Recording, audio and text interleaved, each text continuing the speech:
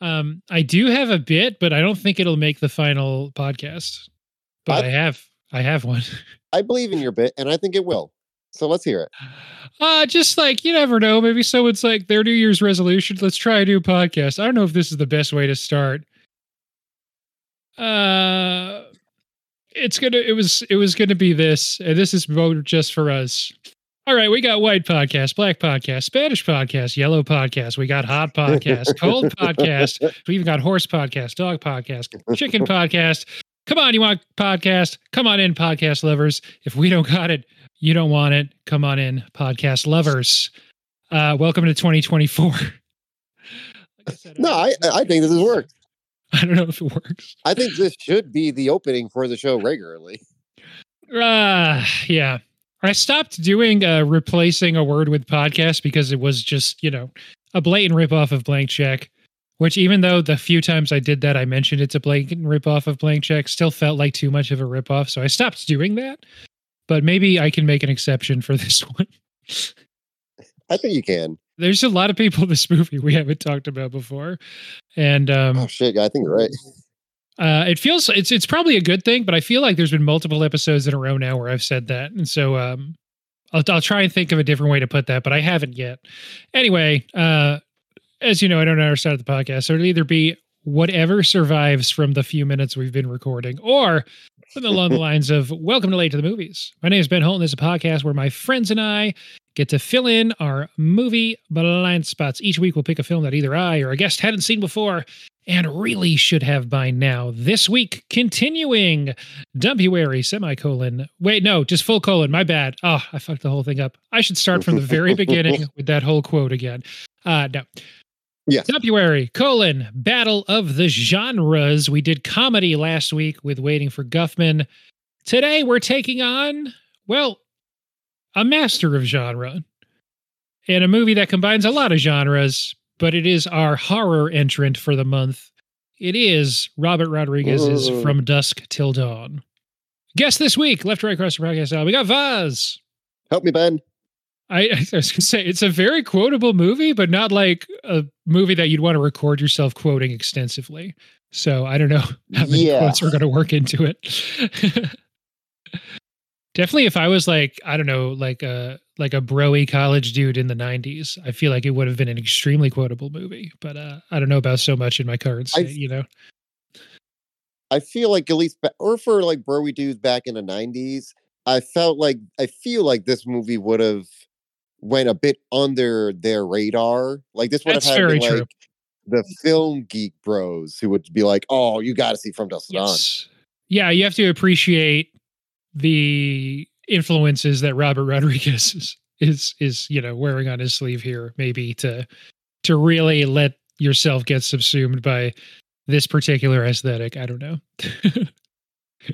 But I do think of like the people who think like Martin Scorsese loves criminals and like, Jordan Belfort, he just seems cool. I don't watch the last hour of Wolf of Wall Street because he's just so cool. I don't need to watch the last hour. I feel like those people are maybe just like, wow, these guys are all so cool. Maybe that would be their takeaway from this movie. But but to even get in the door, you'd have to be maybe a little bit more curious than the average bro. Yeah, I think so. That's fair. I don't know if I knew this until the credits, but Cheech Marin, one of the characters he plays, the one I quoted, his name is just Chet Podcast. I didn't know that. Just to fully replace that word for this episode, maybe. Before we get into it, though, we texted about this a little bit earlier. If you do have something that you've seen recently, then by all means, let that rip. But gonna maybe go in a different direction since it's just you and I here, and normally these one-on-one episodes go a little bit shorter. 2023 at large, was there anything good you saw last year? Yeah, so I mean, I know most of the people who listen probably don't have their own letterboxes, but I have Letterboxd, and you've seen my Letterboxd. I've already put together my list of my favorite movies of last year that I've seen so far. And I mean, for me, like, I'll talk about some recent ones that just came out. Poor Things, one of my favorite movies last year. New Yorgos Smirnoff, I forget his name. Yorgos Lanthimos. Thank you. Yeah, I think you went Yakov Smirnov. Same guy, right? Yeah, same guy. But just like an incredibly strange, weird movie that is like just so unique and touching and some of the best performances I've seen this year. Mark Ruffalo is pretty great in this. He's very funny and just giving something he hasn't done in his career before. Emma Stone arguably giving like her best performance in her career. Yeah. I haven't seen it yet. I really want to. That's true of a lot of your top 5 or 6 movies I haven't seen yet, but really want to. Yeah. In May December, which was like my number 3, and I'm like honestly dying to rewatch that movie again because it's so good. It could actually just become my favorite movie of last year. That one I've heard that a lot. Yeah, I want to like go back and watch more Todd Haynes movies because I think I've only seen like Carol before, but I kind of really want to watch Safe. I've heard great things about that, and in this one, like not. I know I just said Emma Stone just gave like one of her career best performances in Poor Things, but like I think Natalie Portman gave her career best performance in May December. She's incredible in that. Yeah, I like her a lot as an actor, and I guess I didn't realize that there's such a I don't know, vocal contingent, but maybe minor contingent, whatever. The people who care about stuff enough to talk about it online seem to think that Natalie Portman isn't that good of an actor. So the fact that this is apparently one of her best performances is really intriguing to me. I am surprised that a lot of people don't think she's a great actor. Granted, I don't keep super online with that kind of stuff, but it seems a little strange. I mean, she's definitely hasn't been great in some movies, but by and large, I think she's been she has a solid career. I mean, she convincingly fell in love with that literal toddler in that Star Wars movie. So oh yes, I know. The romance of our generation. Right. Yeah. Maybe undercutting my own actual genuine belief that I think she's a great actress, but those movies are no one's fault. No. That movie has way more problems that Nicole Kidman, that Natalie Portman could not control. Yeah, that's. So I feel like I'm steering us off course. I'm sorry. Anything else good from last year? Just I'm gonna wrap. My favorite movie last year was Killers of the Flower Moon. Yeah. Love Past Lives. Oppenheimer is still something that I think about a lot, and I know it's 3 hours, but I really want to watch that like again soon, maybe a few more times. Boy and the Heron, new Miyazaki film. Also, gotta say, I am so happy to have gotten a new Miyazaki film that I can see in theaters for like with everyone else for the first time. That was a big gift for me this year. Yeah, it was his first movie in a decade, pretty much, and supposedly he is working on another movie. He didn't retire after this one, so hopefully that opportunity will come up again because it is a special thing, a legitimate master of the form. A lot of those guys and ladies considered legitimate masters made movies this year, and good year for movies. Yeah, just solid year. Just I'm not 100% looking forward to. Well, I'm a little worried about the movie crop for next year, considering the dual strikes we had. The one saving grace of the stuff that got pushed back is at least Dune will be this year. I am really looking forward to Dune. I'm also looking forward to The Bike Riders, which was supposed to come out in December of last year, but got pushed to like June of this year. But that one looks great. So how about you, Ben? What do you got from last year? Not like super low on your list, but definitely higher on my list is Asteroid City. Which is now that pretty much all the critics awards happened at the end of the year, and you already see like what's getting nominated for Golden Globes, which happened yesterday when this episode comes out. Oh, I forgot about that. Feels like people forgot about Asteroid City. And Wes Anderson movies never get a lot of respect for award stuff, but I thought Asteroid City was phenomenal. I don't get it either. Like I really love what Wes Anderson's been doing, like especially recently, where he's just been deconstructing so much of like his like stories and narrative.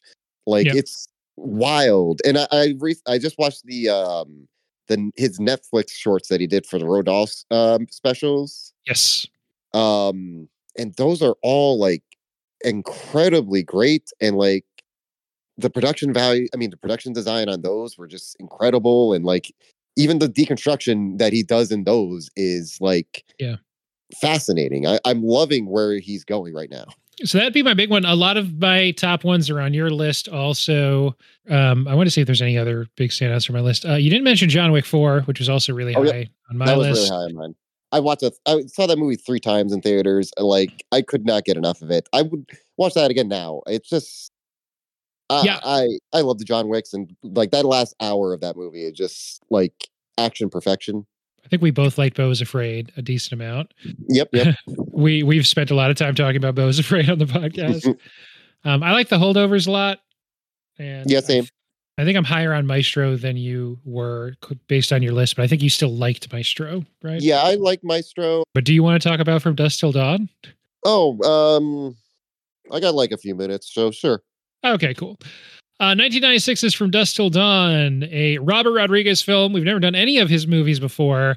I had not seen this movie fully before. Weirdly, last week with Waiting for Guffman, I mentioned that I had started watching it at some point in college, and then like I didn't make it all the way through.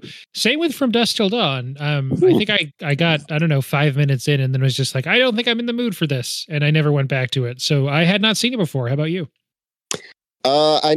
I think maybe like 9 years ago, I watched it with like some friends at one of our houses. It was like looking for something on Netflix to watch, and we just chose From Dusk Till Dawn. I remember enjoying it. Don't remember much else though. I guess either of us in that case are eligible for a 1-minute plot summary. Do you want to? Do you have anything prepped, or you want me to do it? What do you feel? I got nothing prepped, but I can come up with something on the fly. I honestly even forgot better that you do this part of the for the podcast. Yeah, I think it's helpful for listeners. Yeah, I think so. Yeah, go for it whenever you're ready. All right. All right. We got 2 brothers. They are criminals, and they are dumb. Well, at least one is psychotic, and the other one is barely keeping it together. And then there's also another family, dad, who's a priest. That'll come up later. And he has 2 kids. One is an over-sexualized daughter, and the other is his son. They get wrangled into the 2 brother criminals mishaps, and they travel down to Mexico. They end up at a bar called the Titty Twister. At the Titty Twister, they're having fun, bunch of naked ladies around. And then it turns out that Quentin Tarantino has a foot fetish that's pretty bad.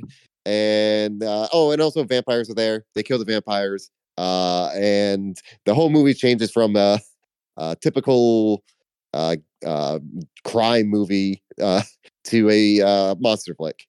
End story. Yeah, so the low-hanging fruit joke is to be like, yeah, it says, I'm reading the Wikipedia for it, and it says here that in lieu of payment, Quentin Tarantino demanded that there was a scene where he drinks tequila poured down Salma Hayek's foot. But that's below us, so we won't make that joke. So what I was going to say before I remembered that we do a 1-minute plot summary is one of the fun things that I like to kind of do because it makes the podcast's theme make sense. What I was surprised about, having not seen this before, structurally, how much time it takes before they actually get to the Titty Twister, the bar where the vampires are. And I was also surprised. I don't think I knew Harvey Keitel was in this movie, and I don't think I knew Juliette Lewis was in this movie. But what I did know was Clooney, Tarantino, Robert Rodriguez, vampires in a bar, and they get like, it's sort of like a shootout thing in the bar. Shootout, holding a location, all that kind of stuff. I thought it was fun that the son of Harvey Keitel's character is wearing a Precinct 13 shirt, nodding to Assault on Precinct 13, I'm assuming. the John Carpenter movie, in which that kind of thing happens. That's what that whole movie is. An even cleaner narrative than this movie, which becomes a really clean narrative, but the first 45 minutes are a little messy, I guess. Yeah. I mean, messy's the wrong word, but just as like going into this going, okay, I know this is sort of a genre mashup thing, but I know they're ending up at a bar that they don't know is vampires, and then it turns into vampires. And I was surprised that it took them almost half the movie to get to that bar. I think it was an hour when the reveal came that it was vampires. Yeah. Yeah. So it's almost an hour to get to the bar. And then it is like another, I don't know, 10, 15 minutes that they're at the bar before it's like, okay, vampire time. Yeah. I for some reason thought it was more the vampire stuff than it was the Quentin Tarantino typical like 90s film. I know, yeah. And it's hard to separate all of this from Tarantino. I mean, he did write it, so that's, I guess, fair enough. Story by Robert Kurtzman. Tarantino's the screenplay, though. Robert Kurtzman, Robert Rodriguez, Greg Nicotero, Tom Savini, who's actually in the movie. Lot of like huge names in special effects and creature effects and makeup artists doing a lot of stuff in this movie. Which I was also surprised at looking at the credits list of like a lot of names that I recognize, but not as actors or as writers, are guys who are involved in this movie also. It feels like, I mean, great. Like this was the first collaboration between Quentin Tarantino and Robert Rodriguez, though I know, if I remember what I read correctly, it was kind of by accident, because I think they just like Robert Rodriguez was just attached to it, and then it just turned out like, oh, Quentin Tarantino was writing it as well. Oh, cool. It matches up a lot with at least Robert Rodriguez's influences, and to an extent Tarantino's influences with the kind of grindhousey stuff. But yeah, it's interesting that there's not also a screenplay credit for Robert Rodriguez, because it does feel like it's more his shit, so to speak. It really does. Like I don't know if like it feels like it would have been like Quentin Tarantino was writing it, and then like in the background, Robert Rodriguez is there, and he's just saying like, and then there's vampires, and then people are like throwing holy water on them, and like half their face is missing. Yeah, and it turns out that it's the top floor of an Aztec pyramid at the end. Like that doesn't feel like a Tarantino thing. And Danny Trejo's there. That was just in the script. Danny Trejo's there. All feels very Rodriguez. Anyway. Yeah. And in case you didn't know, because sometimes we make the mistake of being like, oh yeah, we all know this guy's whole deal. Robert Rodriguez, he directed the 5 Spy Kids movies. There you go. Yes. And he did nothing else. Nothing else. Of years later, co-made Grindhouse with Tarantino. One of the fake trailers from that, Eli Roth's Thanksgiving, just got made into a real movie. Another fake trailer from that, Machete, also turned into an actual movie. Which was directed by Robert Rodriguez, right? Yes. So I think that's him working with Trejo, Machete, Spy Kids, I guess culturally is maybe the bigger of the things. But, El Mariachi coming up in the 90s indie shit with Tarantino kind of hitting right around the same time, I guess. And El Mariachi, I mean, I haven't seen the movie, but it is like a kind of just an important like film in history, since it was just like Rodriguez just made it for like $7,000, like showing like, hey, you can just make a movie, just use what you got. And he has that book, Rebel Without a Crew. Yeah, this is, I mean, both of these guys are part of a huge industry shift towards, who has power, who's allowed to make movies. These kind of like outsider nerds, really. These guys who are obsessed with the history of film, but not with like, so all the things that are getting put out for like the 100 years of Warner Brothers and stuff this year. They're obsessed with the exploitation films, with the Grindhouse shit, obviously. So that's I think, so that's why this feels like such a love letter from Robert Rodriguez to his stuff, in the same way that like Jackie Brown for Quentin Tarantino feels similarly in that vein, for the blaxploitation movies that he problematically loves. Well, he's there's yeah. Okay. there's a bit of that kind of writing that Quentin Tarantino seems to love in this movie as well. Yeah. I think that's fair. I liked how goofy it got, how Evil Dead it gets, how Sam Raimi, I guess, even more to the point it gets once the vampire shit goes off, and it's not that precious about who lives, who dies, who gets mutilated, who blows up. Yeah, and I thought all that was pretty fun. Did you have any favorite kills in during that sequence? I like when I can't remember the big guy. Frost, I think his name is. Frost, yeah. When Frost pulls the heart out of like the giant vampire guy. Yeah, I like that. And he's not like, and he's like kind of down for the count, but he's not dying. And then mention Tom Savini, his character's name is Sex Machine. He stabs the heart just with the pencil, and then the guy like dies and like catches on fire. That's a good gag. That's a really good gag. That was a great gag. I love that gag. I liked it when I think most of my favorite kills are from Frost. When Frost like stakes 4 different women on the same table. He basically has to like Brock Lesnar F5 all of them like from his shoulders onto the table legs to stake them.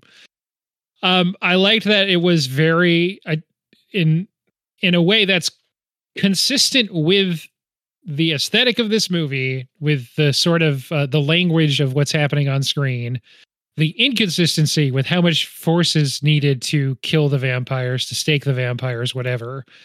I liked that. That sometimes like you really needed to like get a lot of power behind it, or sometimes it's just like Juliette Lewis, who's playing, I think, a pretty young girl in this movie. I want to say 16 that she's playing. Yeah. Convincingly, which is that's a different thing we can get into. But so yeah, those were my favorite kills. Any other like, I once the sun started happening and people were just exploding, I thought that was really funny. Yeah, that was great. Harvey Keitel's death, where he loses half his face, I think was really great. Yes. Robert Rodriguez is actually in the movie. I believe he's the band leader in the strip club. Oh, nice. And I like that the band just blows themselves up. Yeah. Thank you, or like fuck you and good night, and then they're gone. I liked that. Also, like the stuff that changes once the vampire stuff changes. It's like some of it is just people's face change and they look more gnarly, very Buffy the Vampire Slayer-esque. Some people like. I think this is during. Right? Okay. I can't remember when Buffy the TV show started. 97, pre-Buffy. Okay. March 97. So a full year and change. So they were probably in development. Okay, so yeah. So Buffy very From Dusk Till Dawn, I should say. But then like Salma Hayek is kind of like a lizard. Yeah. Yep. Some people like Frost, they have like very monstery kind of looking faces, not just like more aggressive versions of their own face. Some people become like really like loose, fleshy monster kind of people, a la the old lady and Barbarian. I like that it's just sort of all over the place. I think it's good. I think that's a good thing. I think so too. Like I like the variety in all of the vampires they were doing, and I like that when Sex Machine turns into a vampire dog. Very The Thing definitely before this. Yes. Yeah. And I don't know about you, but I felt that George Clooney's steak jackhammer was not incredibly effective. No, when holy water instantly is killing these people, like grab a fucking bucket. What are we doing, guys? Yeah, like they have just as much holy water as they can make. Yeah. Just do all that. It's dumb. It's that part's a little bit frustrating as a viewer. I mean, and I'm talking about how much I'm enjoying the inconsistency, and that is part of it too, and I'm sure that's a conscious choice.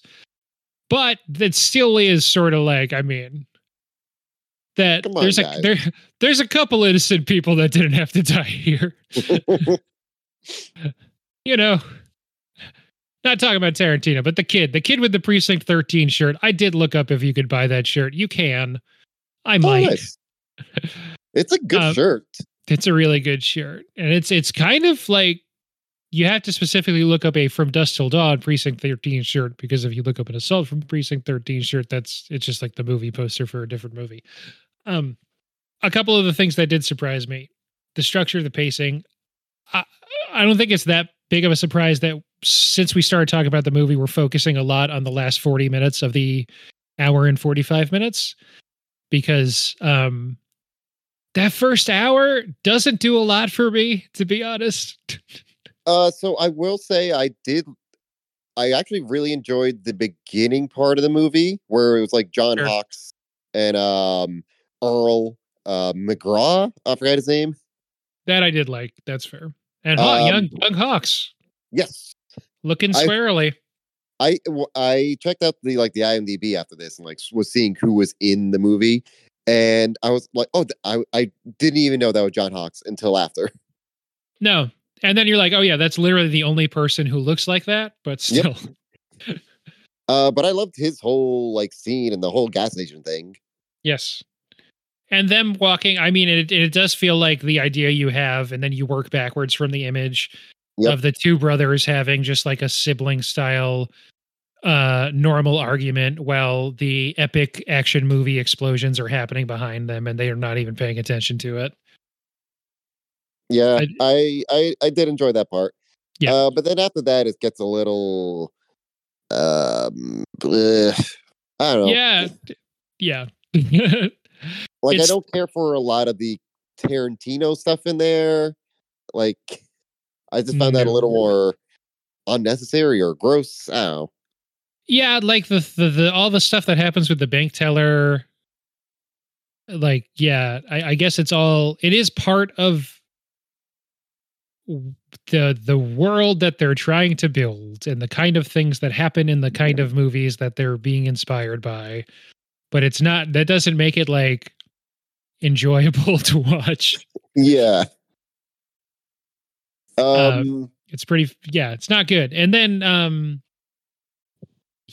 it does really feel like they're explicitly having Juliette Lewis play 15 or 16 here. So. Yeah. It's just I don't know why. And I think she's 26. I think she is. Because I did check to see how old Juliette Lewis at this point. Because I was thinking she got super typecast in the 90s of just being oh, you're gonna play a young girl who is looked at as a in a sexy way or something like that, or as a sexual figure. This is weirdly kind of after that, and she's playing way younger here than I don't know. This is after Strange Days. This is way after Cape Fear. Not that she's playing super old in Cape Fear or anything. Yeah, and at least at Cape Fear, she's 18 in that, in real life. Yeah, and it's after Natural Born Killers. Yeah, she's played an adult before, but yeah, and I mean, she just has such a unique presence in movies, especially in 90s movies. But yes, yeah, it's weird. So I mentioned all the people we haven't talked about before. This is our second Juliette Lewis movie. Do you know what the first one was? It's got to be Strange Days. No, we haven't. No one's been brave enough to do. We'll do a cyberpunk month eventually. I don't know though. Christmas Vacation. I never saw Christmas Vacation. I didn't even know she was in that. Yes, she's the daughter in that one. Christmas Vacation's the third vacation or the second one? The kids are different in every movie, but I didn't know that. Yeah, which is weird. But it's That movie is Johnny Galecki and Juliette Lewis are the kids. And only in that movie. Okay. It's just like the first one's Anthony Michael Hall, right? I could not tell you very much about the vacation movies. I've seen the first one and I didn't enjoy it. You're my go-to for all Chevy Chase related trivia. Come on. Oh, okay. I'll catch up on Chevy Chase movies. Okay. Wait, have we not talked about you haven't done a Tarantino movie before? Nope. Oh, I just assumed you did like Pulp Fiction or almost something. Inglourious Bastards, Once Upon a Time in Hollywood. Almost did Pulp Fiction also like 2 years ago. And then Greg and Ray were going to do it, and then they got sick. And then we started doing themes shortly after that. It was far enough back that we weren't doing themes yet. Okay. And we started doing themes shortly after that. And like, we haven't done something that Tarantino fits into yet. I love a lot of Tarantino movies. Okay. Well, you know what? Here's a good time. Let's do the Tarantino thing that we talked about. Let's talk about Tarantino. He's not a good actor. He never is. No, he never is. He's not great in this movie. It is unfortunately the role that maybe plays the most into his public persona of being kind of creepy. I think that's right. Cause I will give Tarantino this. He looks unique. Like yes. There's not many people who look like that. But like he is just weirdly a creep. Yes, seemingly in his own life, he's sort of just a super nerd. He's just like the most successful possible version of the like video store hipsters that would, tell you, oh, don't watch that. You should watch this instead. That worked at Blockbuster or whatever. And it was not making that up. That's literally like his backstory. It wasn't a Blockbuster, but whatever it was. And he's got that podcast now with his sometimes creative partner who also worked at that store with him. But yeah. So that aspect of Tarantino, I don't mind that much. I like that there is some weird guy who just knows everything about movies and will just rattle them off like crazy. Yeah. It's more his weird obsession with feet and how open he gets to be about it. Yeah, that's reached like meme level. It's like impossible to talk about him without that coming up. But it's totally in our defense in this particular movie, he does suck on Salma Hayek's foot for a while. Yeah, and considering it's a movie he wrote. Right, yeah, he wrote that. Like he knew he was going to play that part. Right. And it's like, oh, weird. I have to do this with Salma Hayek? I didn't know we were shooting that today. I didn't even read the script. It's like, no, yes, you can't claim that, buddy. Hey, Robert, I think we're going to have to do that shot again. I think I messed it up. It's it's hard to avoid. And then the other Tarantino thing we could do is he's a great director. One of my favorite. I love a lot of his movies. Seems like he was mean to Uma Thurman and she got injured while shooting Kill Bill, and that sucks too. Yeah, Tarantino also had that connection to Weinstein that's not so great. This also a Miramax film, I believe. Yep. Although I will say the beginning of this movie starts with, I think, just the Dimension logo. Yeah. And then it goes straight into the movie. There's nothing else after that. Oh, okay. Cool. And Miramax thing does come at the after the credits. I liked the opening credits too after the gas station. Yes, I do too. Those were good. But yeah, do you have a general Tarantino sort of hit list ranking, anything like that? Yeah. So my favorite's probably still just Pulp Fiction. I mean, it's a classic for a reason, and it feels like everyone has said like everything that needs to be said about that movie, but it's still like great.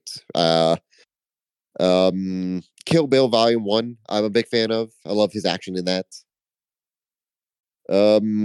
After that, I probably would go Inglourious Bastards, Once Upon a Time, Jackie Brown, I'm a big fan of actually. Reservoir Dogs, and then near the bottom, probably just Django and Hateful Eight. Yeah, Hateful Eight I haven't seen yet, and I don't feel super motivated to because I think it's towards the bottom of most people's rankings, and it also looked like not a fun hang. Um, so I think the movie's still good, The Hateful Eight, and it looks great. Like it's one of his most beautiful movies.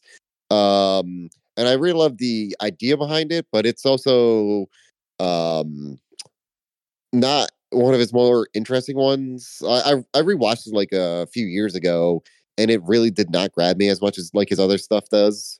Okay. And his dialogue, it just I don't think works as well in that one. I will get to it someday, but I just haven't yet. But yeah, I think probably Bastards for me is my favorite of his. It's the only one with Mike Myers, and that guy was the love guru. So there you go. I mean, you can't beat that. What a perfect transition back to the movie we're actually talking about, though. Tarantino dies pretty early in this one. I was surprised by that. Also surprised by the fact, maybe even more so surprised by the fact that Salma Hayek's did like one scene. Yeah, I thought that she was going to be like a bigger thing in this movie.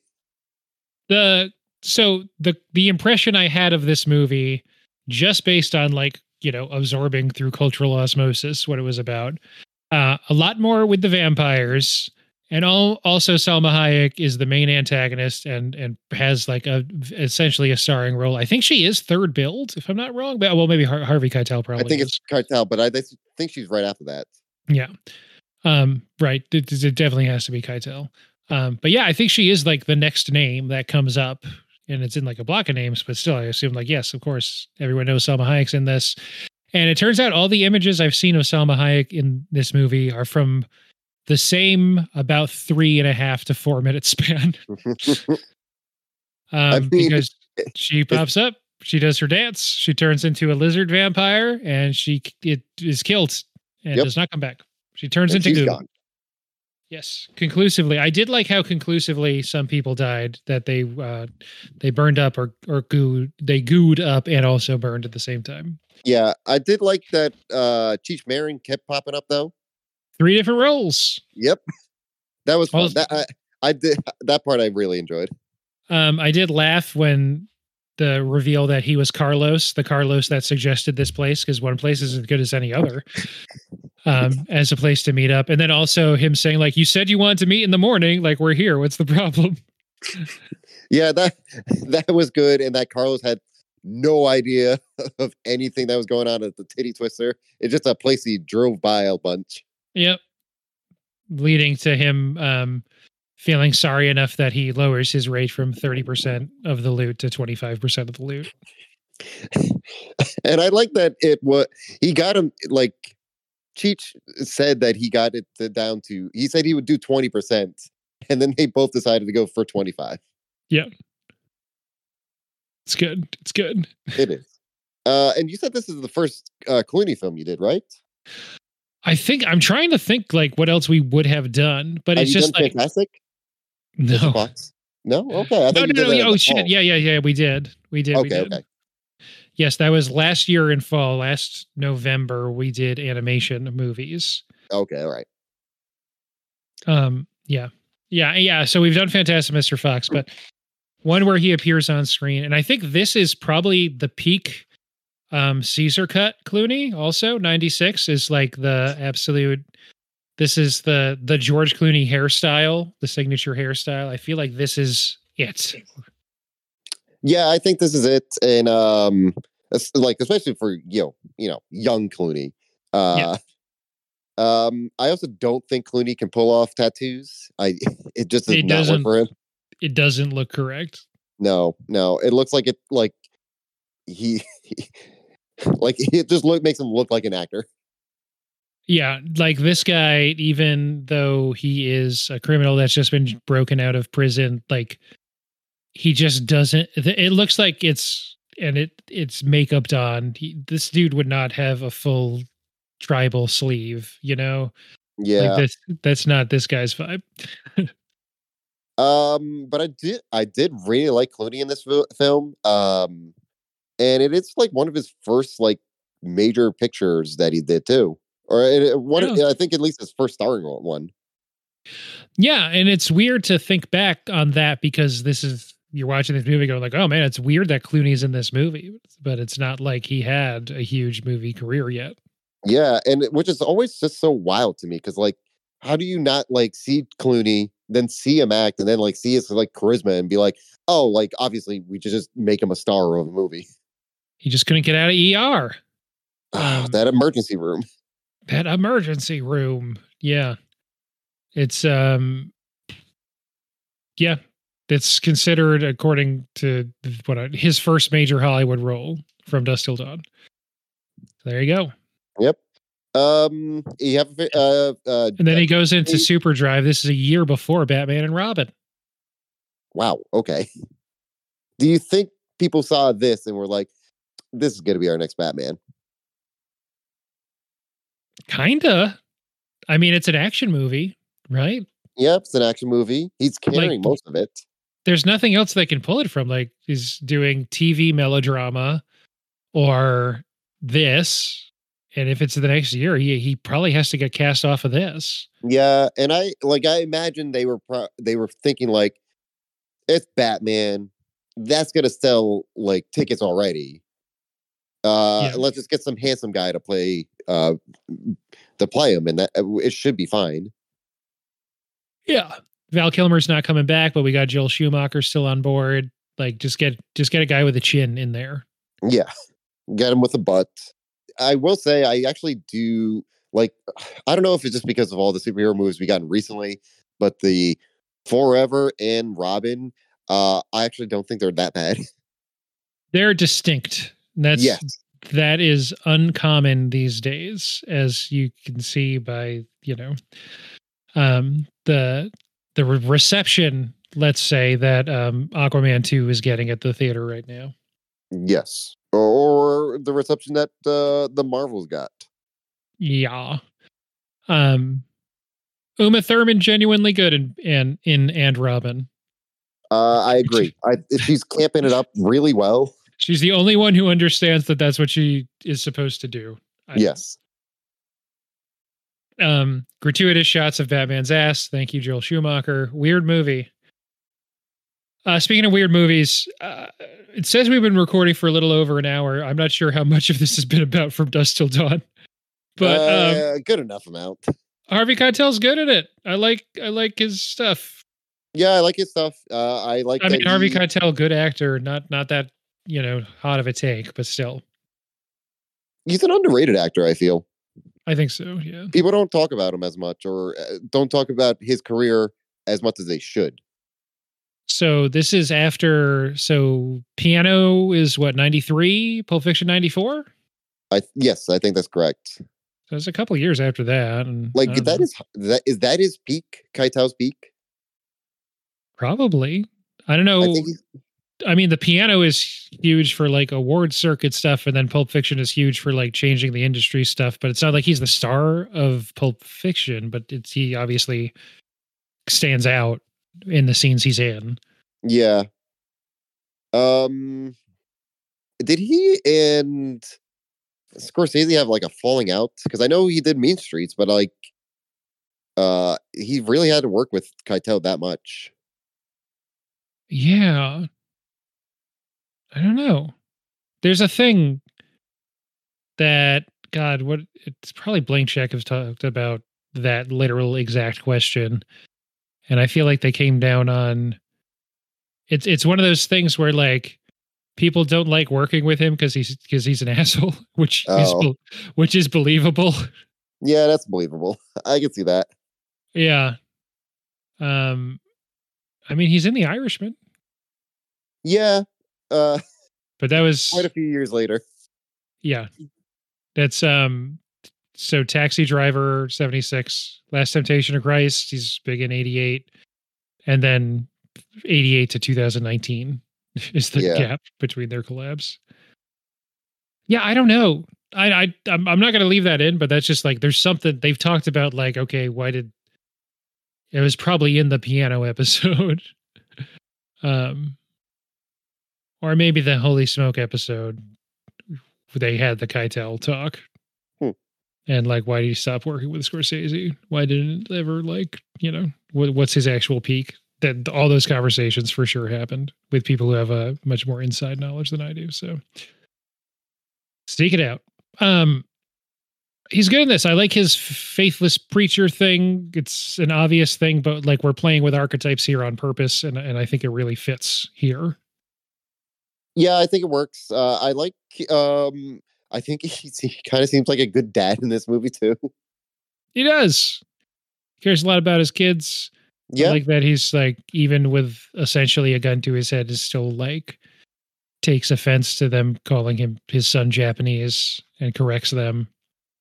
Yeah, I really like his how his character even when it like it doesn't matter when it happens, he's always like it feels like he's always challenging Clooney on like how to treat him or like how he should treat himself. Yeah. And just giving him perspective too. Like, are you such a loser that you don't already know when you've won? Yeah, I really like that scene actually a lot. That's a good face up thing. And then they have like a tense drink together with some kind of mutual respect based on animosity. It's good. Yeah, it is. It's something that you wouldn't expect from this surprise vampire movie. And again, I think us talking about the parts of this movie that we were excited to talk about, 90% of what we've talked about is the last 45% of the movie, and pretty much none of it is Quentin Tarantino. Nope. A filmmaker I love, a guy I'm not sure I'd want to hang out with, and an actor I think is terrible. All valid responses. Also, I don't know how many like Tarantino movies you've seen where he's only written them and was directed by someone else. Yeah. But not a big fan of a lot of them. This is probably actually my favorite of them. What's the list on that? I don't have it in my head. I don't have all of it in my head, but I know there's True Romance, which was okay, yeah, Tony Scott. Yeah. And the other noticeable one is Natural Born Killers, which was Oliver Stone. Oh, sure. When's the last time he did acting? He was in Django. Django, yeah. Was he in Once Upon a Time? I don't think he was. Technically, he has a voice cameo as someone directing a Red Apple Cigarettes commercial. That's it. Oh, it's at the beginning of the movie, right? I think yes, and then a voice cameo as narrator in Hateful Eight. But I think his last time on screen, not as himself in like a documentary, is Django. That makes sense. Oh, well, I mean, that's the last time I can remember seeing him on screen in an acting performance. Yeah. But as far as like actual big acting, this is his biggest role as an actor. Biggest role, right? Yeah. I mean, he gets to pop up and say some slurs in Pulp Fiction, but that's he gets not to as pop big a up. role as this.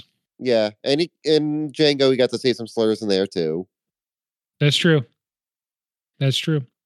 All right, we should maybe wrap on. Let's wrap on From Dusk Till Dawn.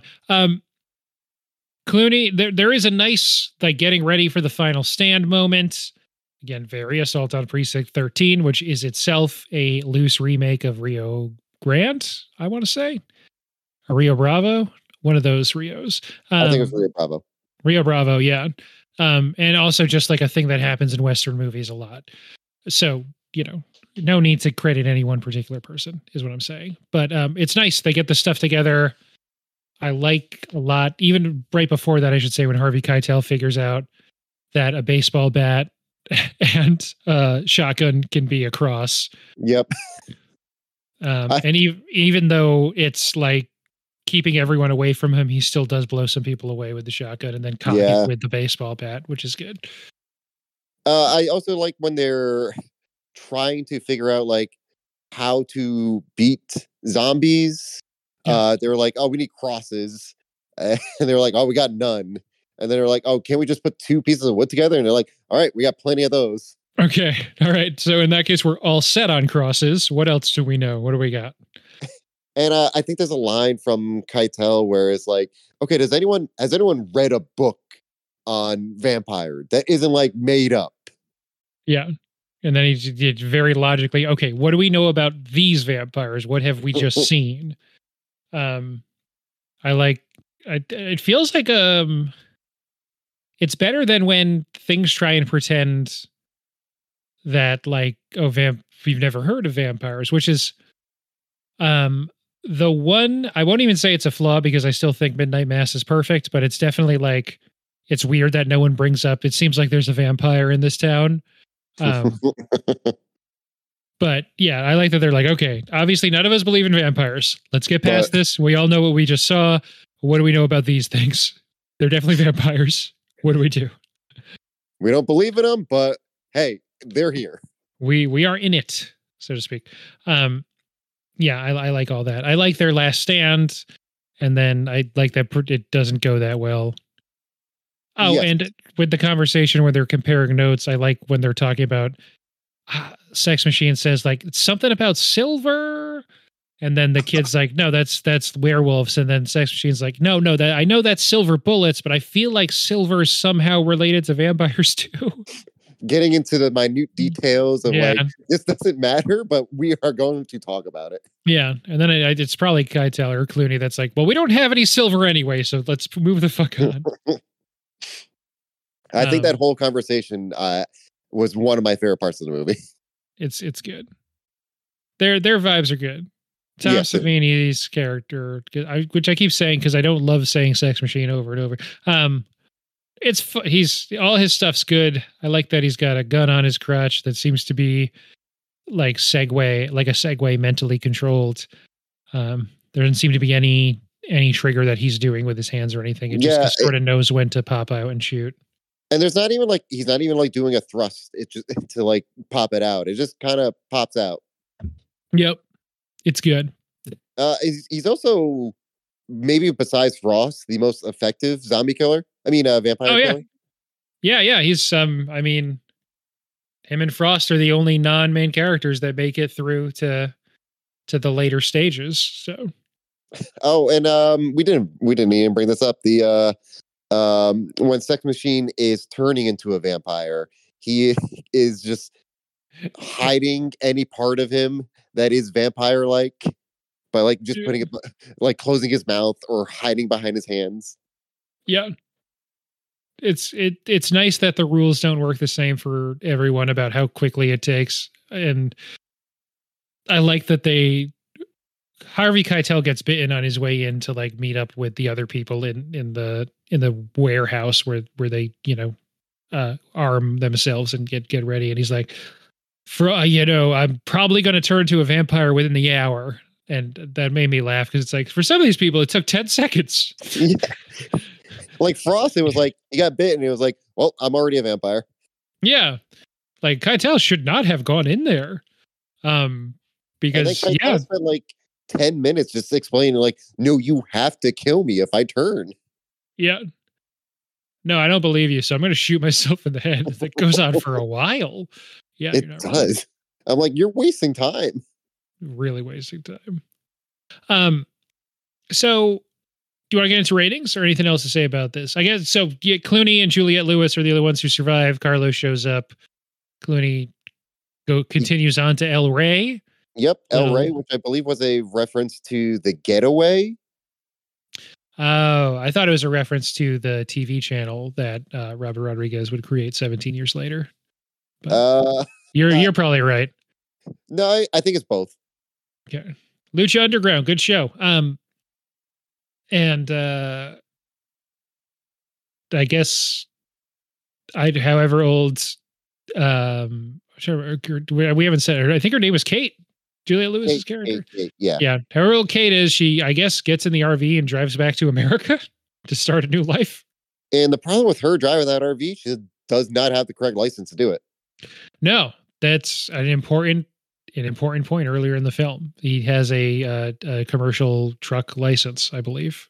Yes, which in order allows to them operate it. to uh, be served at the titty bar. Yes, because Trejo's going to throw them out otherwise. Also, By the way, young Trejo. It yeah, was nice seeing him in that. yeah, and I know his whole thing is like he's had a pretty rough life, but it looks like it's been more than 26-ish years since this movie came out. When you see Trejo and you see Clooney, Yeah, like Trejo has not aged as well as Clooney has. no, and maybe even bringing Clooney into it's probably unfair, but those guys have not aged on the same linear time. It is probably unfair because Clooney is Clooney, but it is striking. It is striking for sure.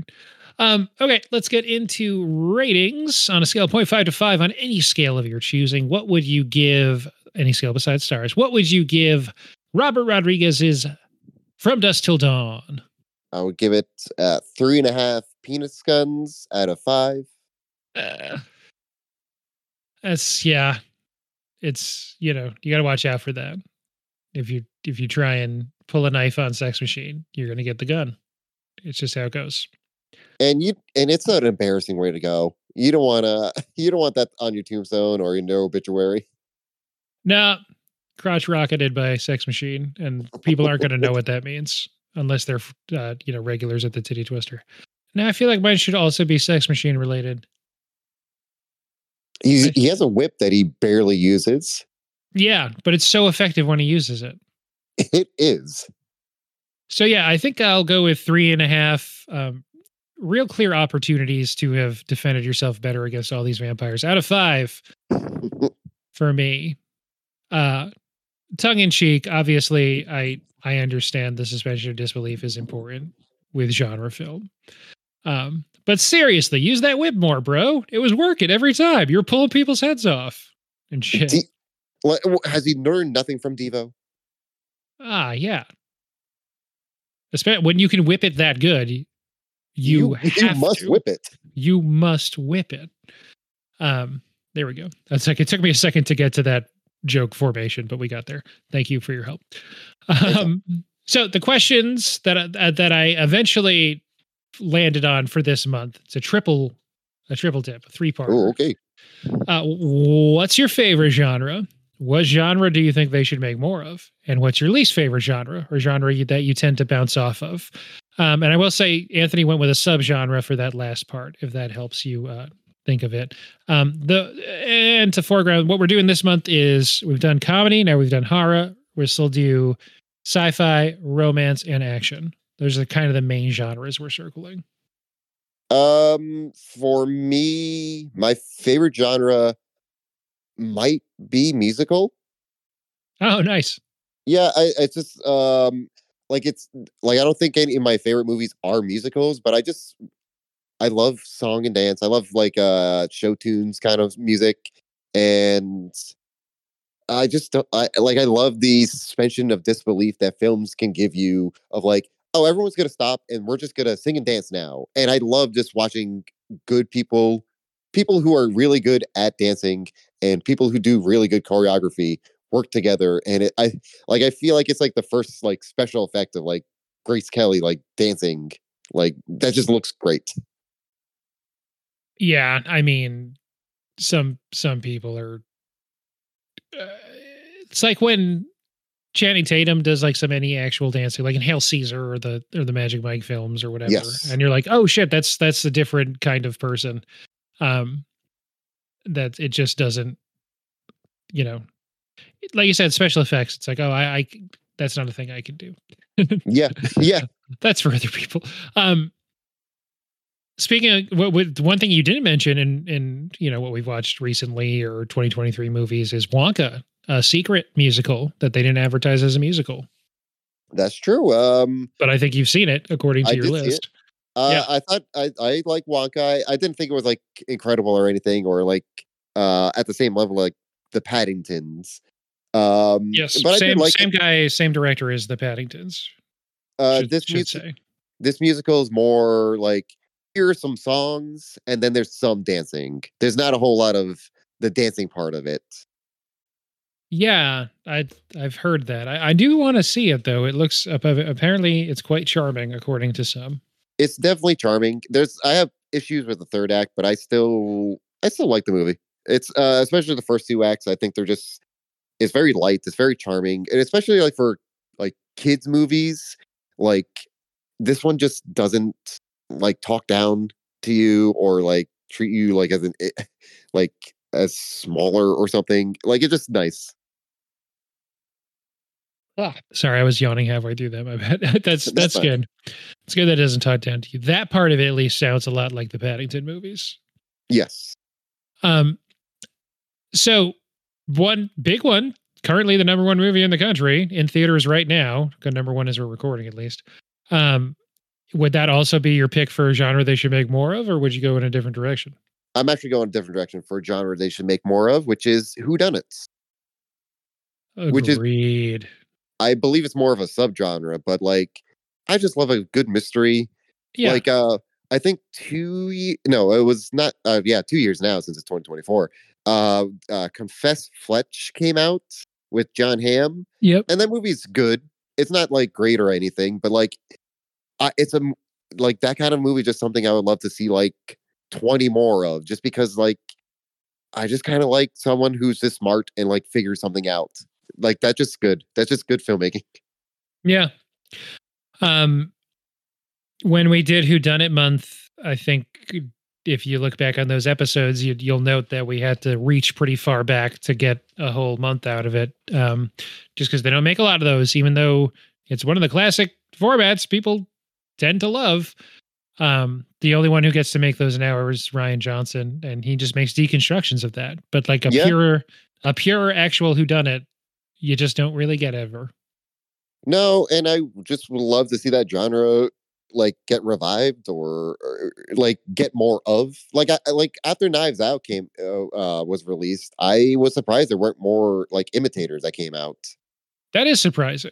It's I guess I don't know that, especially Knives Out compared to Glass Onion is I feel like a lot tighter, and maybe it just scared people off of trying to do that, or probably there probably were a lot of scripts floating around, but it probably scared studios off of financing them because that's not just like in my mind at least a good well-made movie that works well. It also happens to have a lot of famous people in it, so it's probably expensive to make one of those.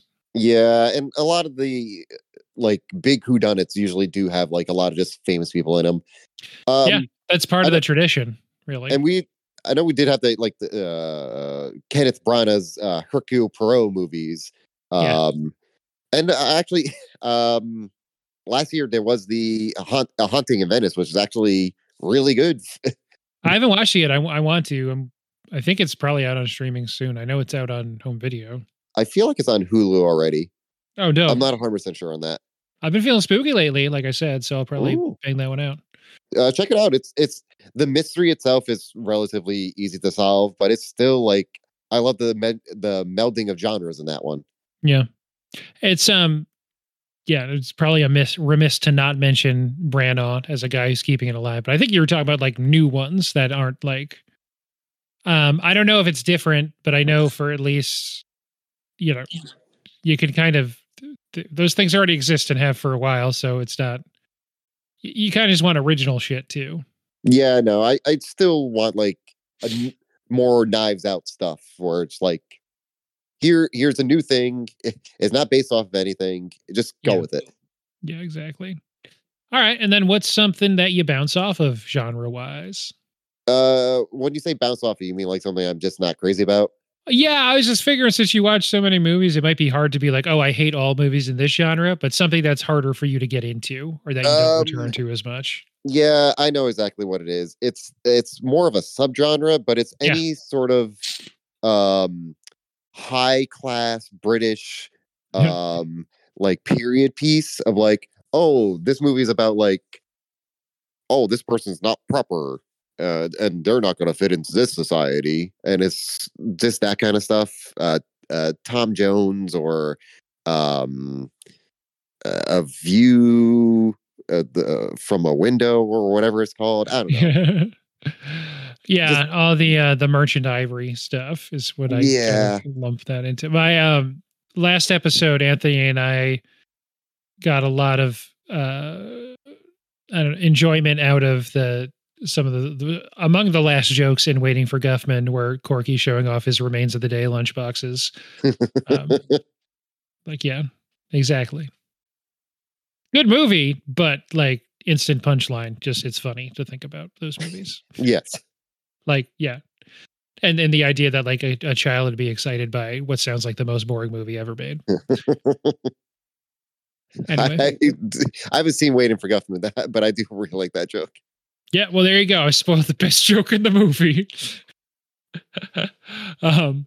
My answers would be pretty much the same. I'm trying to get more into horror. They're making tons of it, though. It's constantly more horror coming out. I'm going to see Night Swim. Why not? Yeah, someone's gotta. They're saying, Marco, you got to go there and say Polo. You know what? I will be poloing my way to the theater along with everyone else. It's a Blumhouse movie. Everyone's going to make fun of it, and then it's going to come out and make 12 times its budget. Yep. It's Carrie Condon's follow-up to Banshees of Inisherin. Wait, really? Yeah, she's starring in it. It's her first movie that I could go see in a theater since Banshees of Inisherin. No, so, that's true. So I like Wyatt Russell a lot. He looks almost like one of my favorite actors of all time. Weird. For the same reason, I am trying to watch Monarch: Legacy of Monsters on Apple TV. Because him and his dad play the same character. His dad, of course, Kurt Russell. And anyway, all that to say, movies are good. I don't know. Maybe that's how I should end the podcast. Movies, good. Movies are good. And then for genres I don't like, I also don't like boring movies. Yeah, boring movies just I don't know what you think, but like they're boring. On that note, I think we're all done here. I may be a bastard, but I'm not a fucking bastard. And I drive off in my convertible to El Rey. Good luck, Ben. That's what he says to Juliette Lewis, I think. Yes. Yeah, I think he says all that. He said, I'm going to drive in my convertible and get the fuck over to El Rey.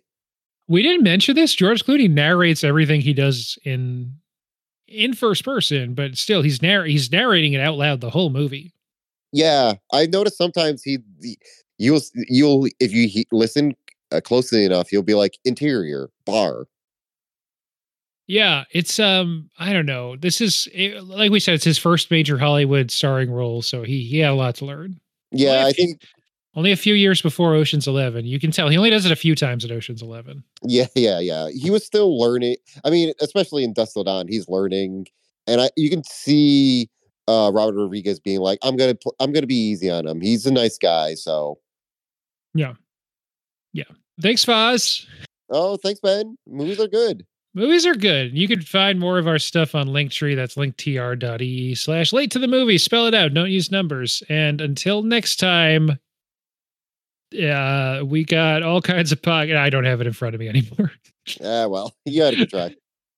This is Chet Podcast. I'll talk to you next time. Bye. Bye.